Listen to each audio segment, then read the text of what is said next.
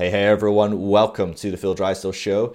And in this week's episode, the first episode of each week, we're looking at understanding deconstruction. It's a series I've been doing on YouTube. It's also on Instagram TV. And you can also find it on the deconstructionnetwork.com.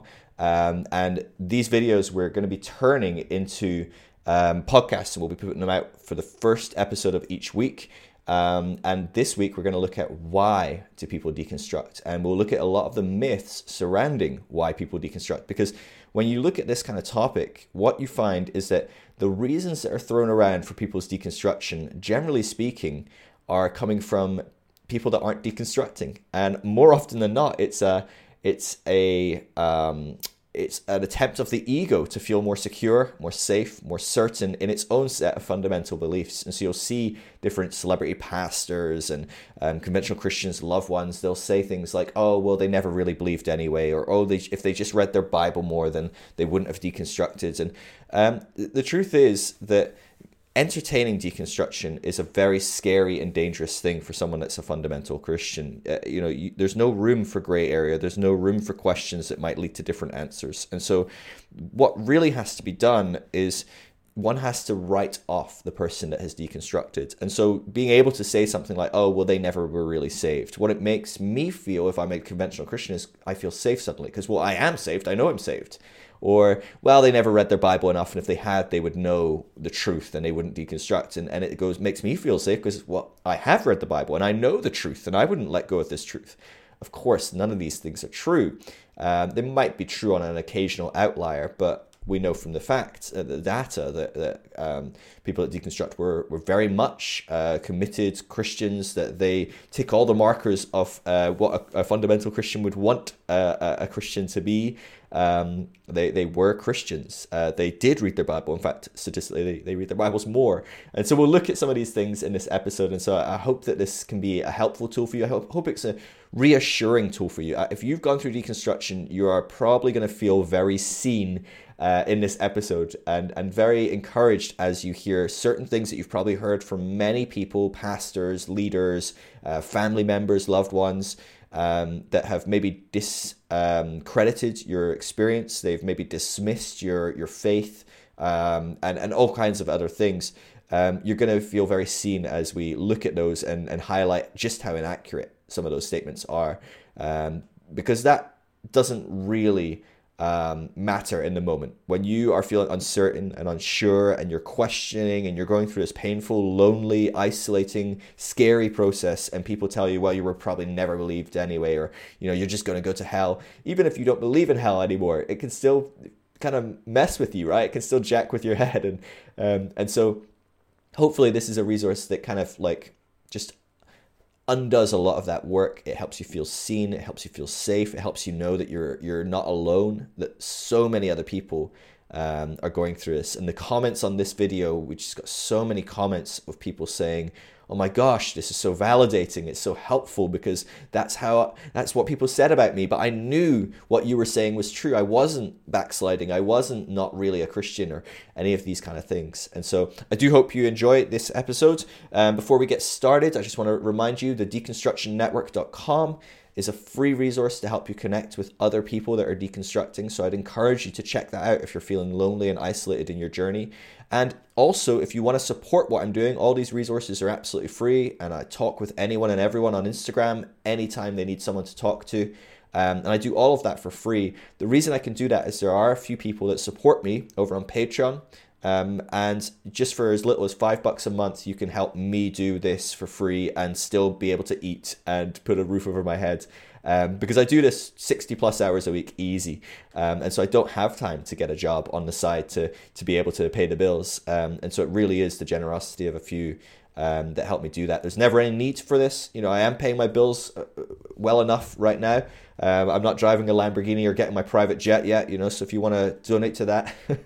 And joking aside, that is why I do everything for free. We've all experienced all that shit in the church, right? We've all experienced people that are only they've got the wisdom that you need to set free, but you have to buy their book to get it. You have to pay a huge amount to go to the conference to get it, or they need you to donate for their third jet or whatever, absolute insanity. And so that's one of the big reasons I committed when I started this 10 years ago to never ask for money and in return for any service. I do this completely free because people have been so burned. But if you do want to help me pay the bills, if you do want to help me maybe start being able to put money into a pension and things like that, it would be great, because believe it or not, doing stuff for free is not a great way to make an income. So you can do that over at patreon.com/Phil Drysdale or phildrysdale.com/partner. As a thank you, we do have a little private community of people that are giving, and we discuss things throughout the week. I do usually some sort of audio call with everyone for a couple hours a week, and we do a Zoom call fairly regularly. And then on top of that, everyone without me arranges for lots of different audio calls and video calls throughout the week. And it's just a great community of amazing people. It's one of my favorite things to do, is just to hang out on there and chat with people about all sorts of different things. And so it'd be great to have you in there. Anyway, enough rambling from me. Let's dive into the conversation about why do people deconstruct.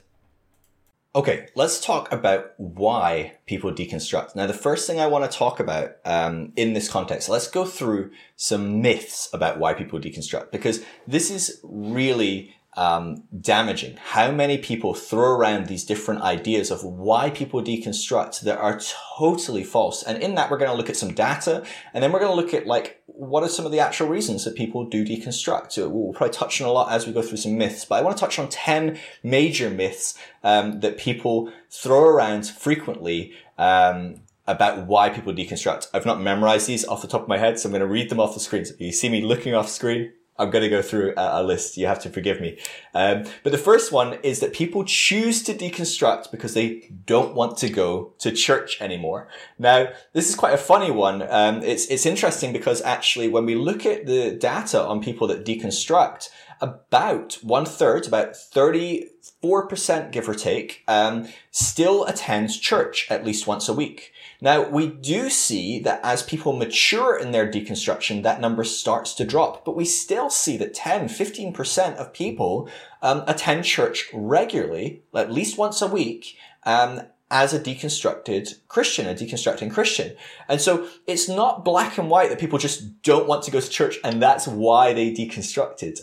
To be honest, there's a lot easier ways to just not go to church. You don't have to go through an existential, terrifying process of being unsure of what you believe in, where you're going to go when you die, and totally erode all your friends, your family, all those relationships.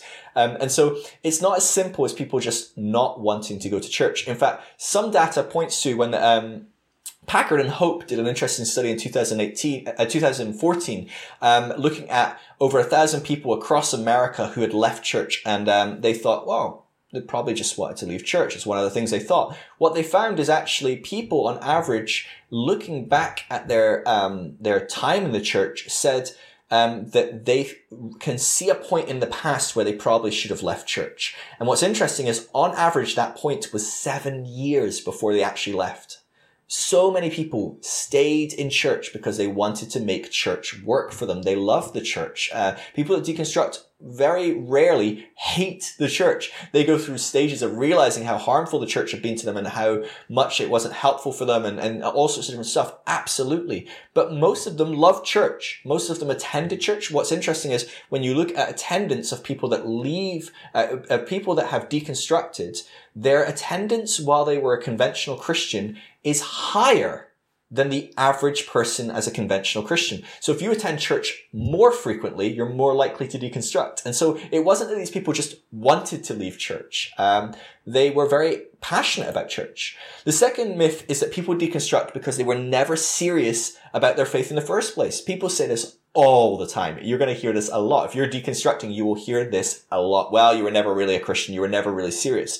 That same study that looked at people and their church attendance, we can see the same thing across a lot of different metrics. So what's interesting is the more involved in church you were, the more involved in Christianity you were, the more passionate about your faith you were, the more likely you are to deconstruct. We can see that if you grab 100 people that have deconstructed and 100 people in the church, of the people that deconstruct, they are more likely to pray regularly, to read their Bible regularly, to have quiet times, to go to small groups, to do prayer meetings, to help out in youth groups and other meetings. They're more likely to be in senior leadership or other leadership positions in the church. They're more likely to volunteer in the church than the 100 random people chosen from a church. And so it's not that these people were not serious about their faith. In fact, it's generally because these people were so serious about their faith. They looked into it to such a degree, they got into it to such a degree that the problems within that framework became more apparent. That's what caused them to question. In fact, you could say that it was their passionate pursuit of God that caused them to leave the conventional Christian model. And again, I don't want to say leave church, because a lot of people don't leave church that deconstruct. It's not black and white. There's about a third of people still in church that are deconstructing.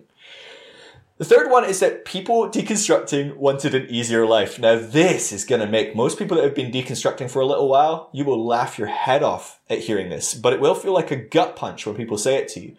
There is nothing easier about deconstructing. Deconstructing is one of the hardest processes you can go through in your life. You are signing up for absolute existential crisis. Your entire identity is wrapped up in what you believe. All our identities are wrapped up in what we believe. Our ego is built around the things that we believe about life, about the cosmos, about God, about our friends, about our family, about ourselves. All of that is interwoven. If you're a conventional Christian, it's interwoven with your belief in God, what you think about spirituality, how you read the Bible, all these things. When you start pulling those things apart, everything falls apart. It's scary. You feel guilt. You feel shame. You feel regret. You feel fear. You feel anxious. You feel uncertainty and paralyzed by it all. It is painful. And then add the icing on the cake. All your friends and family start grilling you, questioning you, rejecting you. You're no longer welcome in church. Your family say you can't be around here if you believe that. We don't want you influencing the grandkids, or whatever it might be. You know, there is a lot of rejection to face. There is nothing makes this easier. It's such a bizarre notion. I guess it's where we're at in our life, right? We're in a certain framework that we see the Christian life as the hard life, and everyone else is the easy. But actually that transition from out of conventional Christianity into something else is extraordinarily hard. You cannot say that people deconstruct because they want things to be easier.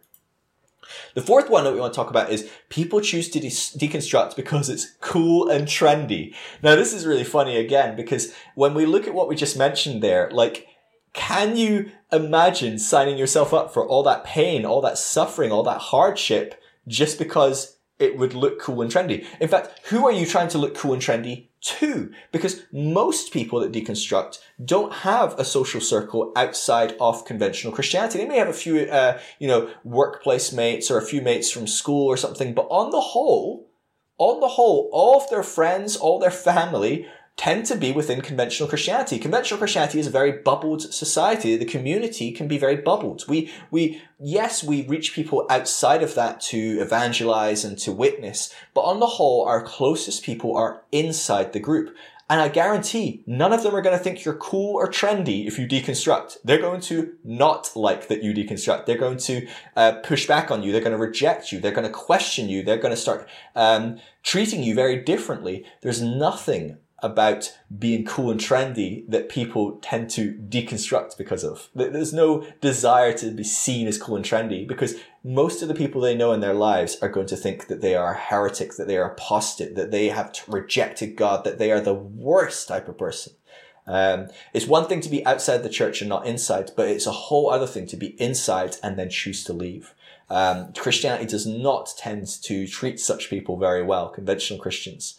And so it's not a move to make you more popular for the vast majority of people.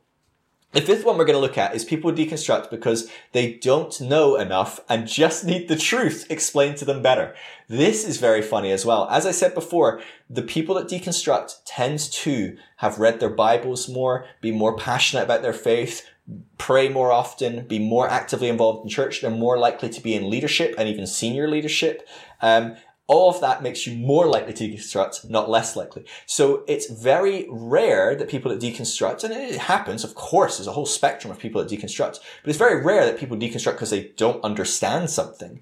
It's generally because they have understood the conventional Christian position on something. They have understood how the Bible is explained. They have understood what that theological answer is. And it just doesn't add up. They're just not satisfied with it. And they go, this doesn't work. I don't get it. We need to, and they start exploring more answers. What you'll find, and you see this a lot, it's really funny, is conventional Christians go, well, you just need to read the Bible more, and you just need to know this, is the person they're saying that to, the person that's deconstructed, knows the Bible just as well, if not better than them. In fact, they've generally read more about this topic. You see this commonly maybe in someone that's LGBTQ+, right? And so maybe they are working through their own identity and going, gosh, I'm queer or I'm trans, and I'm trying to figure out, like, how do I fit in Christianity? Because it seems like no one's particularly pro me. You know, no one's signing up saying, hey, gay people, come along to church, you know? As people are going through that process and going, gosh, I need to figure out how this works, I guarantee they will have read a lot more theological books on every side of the debate about the LGBTQ issue. And yet their friends will go, well, the Bible makes it clear. They probably can't even quote all the Bible verses they think mention homosexuality or something like that. You know, it's fascinating to me the lack of understanding and how much conventional Christians tend to be projecting their own inexperience when they attack people that are leaving. Because people that are leaving, generally speaking, again, the cost is so high. It's such a high cost to leave the church. You lose your friends, your family, your community. You go through terrible existential questioning and doubt and fear and shame and guilt. As you choose to do that, you only do that because this is really not working and you need to find something different. You need to find the truth. People who are deconstructing know things very well and generally speaking are deeply seeking out the answers and are probably much better educated theologically than the average person within church. People in church aren't better trained than people outside the church in theology. That's not the case. That's not how it works. All right, sixth myth. People who deconstruct must have never truly known God and their faith wasn't real. Now, this is the ultimate kind of disqualifying gaslighting experience, right? Because you go to someone and you say, yeah, I'm deconstructing, I'm not sure I believe in that form of God anymore. I maybe still believe in Jesus and God, but like not as you believe them or whatever. Or maybe you go, hey, I'm an atheist now, or I'm agnostic and I just don't believe that. And what they'll say is they go, oh, well, you must never have truly been a Christian. You weren't ever really saved. What a fascinating thing to say to someone that has been at the same church as you for 20 years, that has taught you in Sunday school or in church on certain occasions, they've preached or something. What a fascinating thing to say to someone that you know has had a devout prayer life and read the Bible regularly. What a fascinating thing to say to someone that you saw profess their faith and get baptized. At what point do we start going, well, who the heck is saved then? Because all these things that I think mean someone is saved apparently mean nothing. Nothing at all. Because I can disqualify someone that's done all of them if they just change their mind. If they change their mind, none of it was ever real. That's such a kind of crazy position to take. Sure, I guess on some level it might be true. That might be how God works. Maybe he tricks some people into thinking they're saved, but they're never really saved. You know, maybe some Calvinists might hold that position. But there's a huge amount of evidence that those who deconstruct and those who de-church are just as passionate, just as active in their faith than the average churchgoer. You know, they were just as involved, they were just as passionate, they were just as intentional about their faith and just as committed and serious about their faith. If you ask most people to deconstruct, well, do you think you were really saved? I guarantee the vast majority of them say, yeah, I thought I was saved. Yeah, I really believe this. I believe this with everything in me. You know, people don't do the things they do unless they believe it. Like they really believed it. And so this is fascinating. And it may even be some projection. Again, maybe some people are questioning their faith, but they're so scared to actually really go about that they project onto other people. You never really believed. But who knows? Let's move on to myth 7. People deconstruct because they've forgotten what God has done in their life and just need to be reminded. Now, this is fascinating. I get this a lot. People will say, well, Phil, Don't you remember that you were in a meeting and someone got healed? Or Phil, don't you remember that when you needed that job and we all got together and prayed and you got the job? It's fascinating to me that people cannot fathom that you could change how you see those experiences, that you could change where you're at. If you believed in Santa as a child, and then grow up and go, I'm not sure I believe in Santa anymore, it would be pretty ridiculous to run up to that person as a 28-year-old and go, but don't you remember the presents under the tree appeared magically and the cookies on the fireplace disappeared? Like, of course there's a Santa. You're just forgetting the great works of Santa. Of course, as a kid, we truly believed that was Santa. But as we grew up, we started to realize, there's other explanations for this. Maybe mom and dad put presents under the tree. Maybe mom and dad take the cookies away, eat them, or throw them in the trash, and to add a bit of excitement and mystery. Maybe they take a bite, maybe they sprinkle some fake snow on the floor around footprints, all these fun things. But we start to realize that there's different ways to see it. And so, generally speaking, people that deconstruct, they've not just forgotten that season of their life. They've not forgotten what it was like to be a Christian. They've not forgotten what it was like to feel that God was answering their prayers and to see amazing things. But generally speaking, what's happened is they've come to a place where they can now look on those experiences and they found different answers that work within the framework of where they're at in their life now. Doesn't mean that they're right, doesn't mean that you're wrong. It just means that they have grown and developed beyond seeing it the way they used to. And so just reminding them is not going to change their position. They didn't deconstruct because they forgot that God did amazing things in their life. That's not how this works either. Myth 8. People deconstruct because they were hurt by the church and should just get over it and stop playing the victim, right? How many people hear this? Well, first of all, let me say this, right? If you were hurt by the church, if you went through some sort of abuse in the church, if you were treated poorly in the church, that's a good reason to leave. Okay? So first of all, people say this as though it's a bad reason.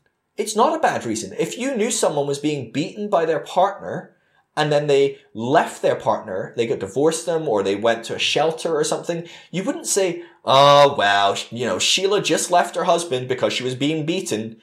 No! Sheila left her husband because she was being beaten. That's a good reason to leave your husband. Okay? And so abuse and hurt within the church being caused to people is a good reason for them to start questioning things and to look at moving beyond where they are. Those are really good reasons. Now, what's interesting is that's not why people leave.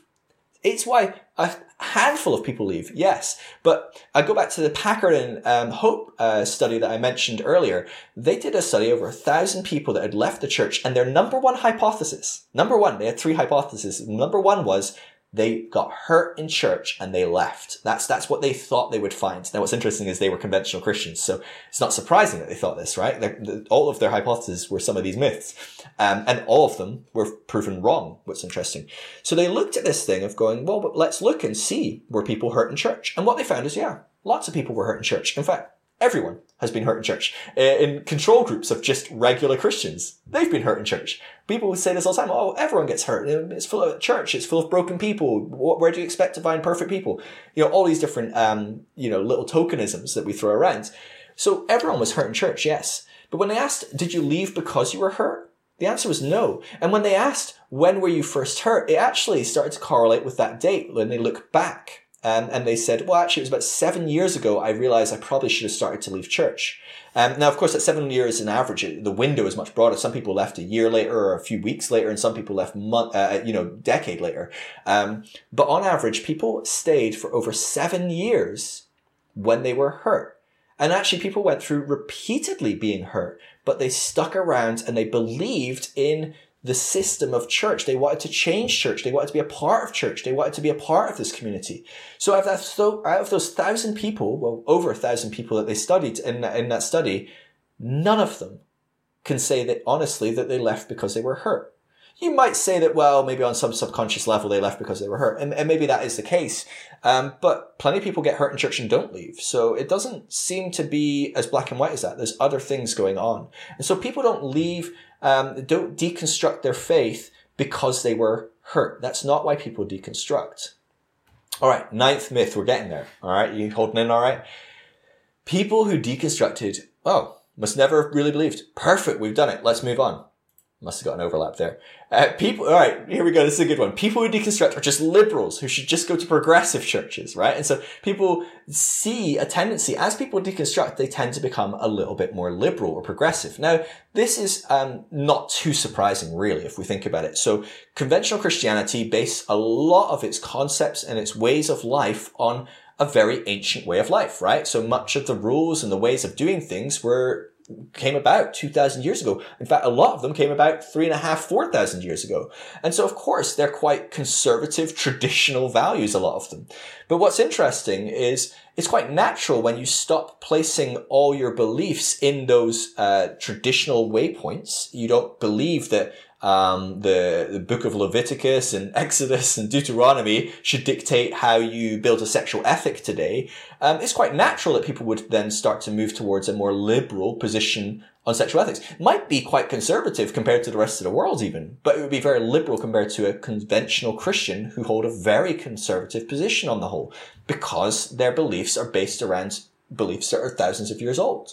And so that doesn't mean that they became liberal and left the church. It can happen for sure, but that's not an absolute by any means. And actually, a lot of people who deconstruct still hold very conservative positions. A lot of them still are very right-leaning in their politics, or certainly central-leaning. They're far from left-leaning, a lot of people that deconstruct.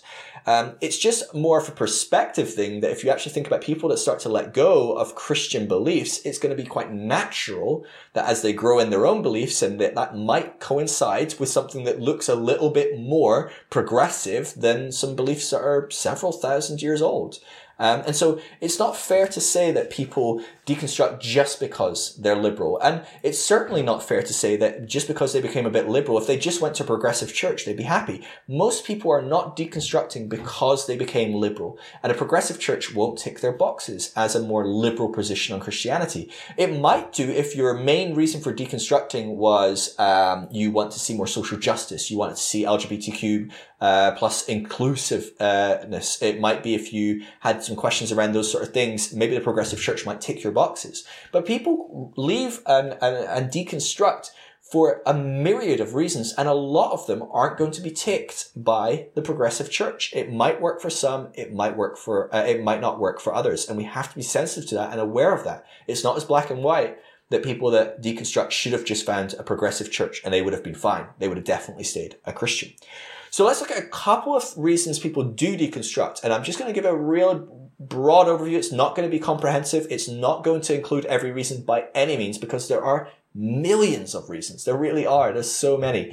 But some of the big ones, theological questioning is a big one. So as I said, people that deconstruct tend to be much more intentional about their understanding of God and themselves and the world and the universe, and they want to read the Bible and they want to understand it. And so most people that deconstruct start to have theological questions. They start to go, I'm not sure. We keep predicting raptures and it's been the end times for 2,000 years and Jesus hasn't shown up. Or it might be that they go, I'm not sure hell adds up. I don't see how God can be loving but punish people for eternity. That doesn't even seem just. Even the concept of justice, it just seems vindictive at a certain point. After 10 gazillion years, even Hitler's probably had enough. Even the worst person you can think of has probably been punished enough where you don't go, it seems a bit vindictive at this point. It's not a like for like justice or anything like that. And so people will start to question that. And maybe they look at restorative justice and go, maybe that's a better model for God and hell and the afterlife. And maybe they look at Jesus and go, this guy is supposed to represent God perfectly, but God looks very different a lot of the time. Maybe they're looking at the Old Testament and they're reading the Bible and they go, gosh, this is problematic, some of it. The bits where God says, go kill every man, woman, and child. So he's performing these mass genocides and infanticides, killing every child. And then when icing on the cake, he says, well, don't kill the young virgin girls. Keep them and divvy them up amongst your soldiers. What? Really? That's amazing to me as how many years as Christians, a lot of people can just ignore that, can read right through it and not see it for what it is. God is saying, keep all the young girls so they can be raped by the soldiers. That is the sort of thing that people start to question and start to think, maybe some of this needs deconstructed. Maybe some of this needs questioned and looked at differently, and it may not hold up, and I may end up having to have different beliefs. So theological stuff, and there's endless topics of theological exploration that can cause people to deconstruct. Those are just a few examples that are very kind of prominent and obvious and quite common. The other thing that's major in deconstruction, and this is a huge part, is life. Life happens. And the thing is, when you believe a certain way, that it's absolutely true, that it's black and white, it's easier to prove that as right or wrong a lot of the time. And it's easy to prove it as right when everything works. But it's really hard to prove it as right when it doesn't work, and when it doesn't add up, and when there are inconsistencies. And so we start to see in our life, as things happen, it doesn't really add up, right? What about if I was promised if I brought up my kids understanding God and reading the Bible, they would stay a Christian? Well, my son left and he's now an atheist. What do I do? What about, I'm supposed to love unconditionally and be Christ to the world and, love my neighbor, but actually my son is gay and now I am supposed to not accept him in the same way. I still have to love him, but not accept him for who he is, and that's causing me problems. It's making me question things. So some of these situations that can occur to you, to family members, maybe a loved one gets sick, maybe a loved one dies, and it causes you to stop and think and go, gosh, that person never knew Jesus, but they were one of the best people I've ever known. I can't fathom the 10 gazillion years of punishment for that person. It's really making me question. And so these are very interlinked, these theological questionings and the pressures of life that cause them. But ultimately, any kind of suffering can be a catalyst. And in fact, any kind of love can be a catalyst as well. So Richard Rohr is famous for saying great love and great suffering cause our growth and cause us to move forward. And it's really true that we come across these profound experiences in life and they cause us to question things. And so it's really complex what causes people to deconstruct. It might be that they were hurt or abused. It might be that they got sick or a loved one got sick or died. And could be that they are questioning some stuff about their identity that the church doesn't accept. Maybe they're a lesbian. Maybe they are trans. There's all sorts of things that's going to cause you to start questioning stuff, because church isn't a welcoming place for you. It was a welcoming place for you until you became a lesbian, right? I know you don't become a lesbian, but until you start to go, oh crap, I'm not welcome here if this is who I am, right? Suddenly, this black and white everything works model doesn't work. Or suddenly this world where, well, if people are sick, we pray and it's fine. Well, when it's your mother and you're praying and she dies, suddenly you go, that didn't work. And I've never really noticed how many times prayer doesn't seem to work. But now it's hit close to home. I guess it doesn't work a lot of the time. And do we really believe that? What's prayer? And you start to question these things. That's really common.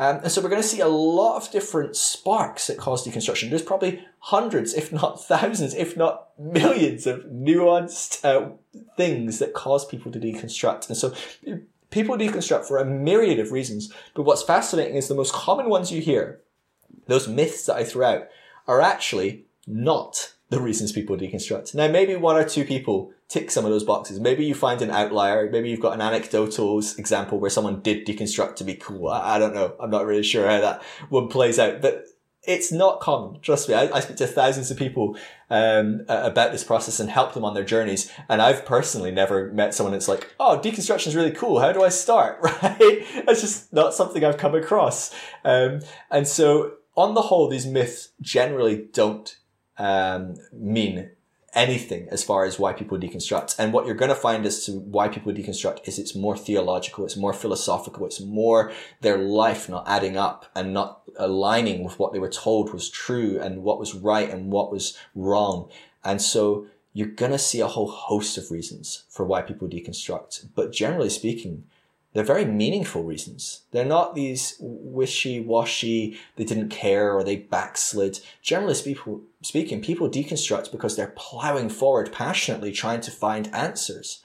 It's not because they didn't care, it's because they cared so much. It's not because they didn't know God, it's because they were pursuing God so passionately. It's not because they didn't go to church enough, it was because they went to church so much that it revealed some holes and some doubts and some questions in the mix.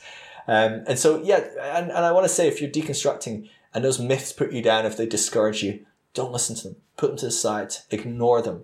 They are not healthy to ruminate on, to question, to doubt yourself. You are perfectly entitled to deconstruct for whatever reason you want. Especially, I want to highlight, especially that one where people say, well, you only deconstructed because you were hurt. If you were hurt by the church and that caused you to stop and go, man, what is going on in church? What is Christianity? Why do people believe that? Why could people believe that and then still act the way they did? Those are great reasons. That's a great reason to start questioning and exploring. If people hurt you, you should be questioning this. You should be trying to make a healthy space between you and that person that hurt you. That is a really healthy thing to do. And so don't let other people shame you for that. That's disgusting. It really is very, very, very manipulative and abhorrent. It just doesn't take much. Put it in that context of a domestic abuse case. If someone was beating their wife or their husband and then that person left because of it, you would never, ever think to shame that person and say, oh, well, you only left because you were being beaten up. Gosh, just saying it is just so disgusting. And that's what people are trying to do when they tell you that you only left because you were hurt. And so don't take that on. Don't put that on yourself. You've got enough to carry. If you're deconstructing, you are carrying enough weight and going through enough pain and suffering. Don't add other people's shame to the mix. All right. That's enough about why people deconstruct. We'll finish up there. I love you all. I hope you're doing well. I'll see you in another video. Peace. Okay, so that was Why Do People Deconstruct? I hope you enjoyed this week's episode. Next week, we'll be looking at what is Reconstruction and why Reconstruction is such a problematic topic. To me, I think that most people that are talking about Reconstruction are usually completely ignorantly, without any intent to do so, participating in spiritual abuse and manipulation. And so that's a very heavy, weighty accusation, I know, but I'm quite passionate about this topic. I think it's a really important topic, and I think a lot of people don't realize that they have swung from one fundamentalism to another, that they are requiring others to become fundamental in the way that they are fundamental. And certainly evangelicals and conventional Christians that are asking people to reconstruct, saying things like, well, you can't deconstruct without Reconstruction, and things like that. They don't understand deconstruction. They don't know what deconstruction means or what it's about. And so we'll dive into that. I'm excited for that. I hope that it again helps people, it frames people, it gives people some just healthy indicators of what it can look like to be drawn into some really unhealthy manipulative practices within the deconstruction community as well as outside of it. And so, yeah, I hope you enjoy it. That'll be next Monday. On Tuesday, we've got Dr. Tina Sharma-Sellers, who is a sex therapist and family therapist, and we're going to have an amazing conversation. Did I just say Tuesday? Thursday. On Thursday, we'll have that episode coming out. And so keep an eye out for that as well. As I said at the beginning, the deconstructionnetwork.com, completely free resource to connect with other people locally that are going through deconstruction. It's an amazing opportunity to start rebuilding community, to find friends that kind of get what you've gone through. And I know a lot of us are building community outside of any of that context. But there is something about having a friend here or there that kind of gets the journey we've been on, and being able to get together locally with them at a coffee shop, a pub, have a meal together, whatever it looks like. For you, but that is it's a very significant thing to be able to, just know that someone gets the struggle that you've been through and the pain of losing your faith, of navigating hard faith transitions and growth. And so, yeah, I'd encourage you to check out the deconstructionnetwork.com. We're also doing a bunch of research on there. If you sign up, you can participate in some of our research. It's completely optional, but it makes a big difference. We're changing the narrative of what deconstruction is by providing hard, cold data, and that's a huge thing. And so I'm really excited about that. And again, if you want to support what I'm doing, support, running the Deconstruction Network, talking with people day in, day out about their journeys and helping them on their journeys, putting out these free resources, etc. And you would like to enjoy the benefit of supporting me by becoming a part of our community, maybe having more frequent conversations with me and with other people that are deconstructing, I would encourage you to check out patreon.com/Phil Drysdale or phildrysdale.com/partner. It would mean a great deal to me. There's never any need to give though. As I said, it's always going to be free. I'm always here. Shoot me a message on Instagram anytime. I'm just Phil Drysdale on there. pretty easy to find. And yeah, I would love to chat with you. I'd love to support you. I'd love to encourage you in any way I can. And so please do let me know if you need to talk, and I'll be there. That's all for me for now, though. I'll see you on Thursday for the episode with Dr. Tina Sharma Sellers. Love you all. Peace.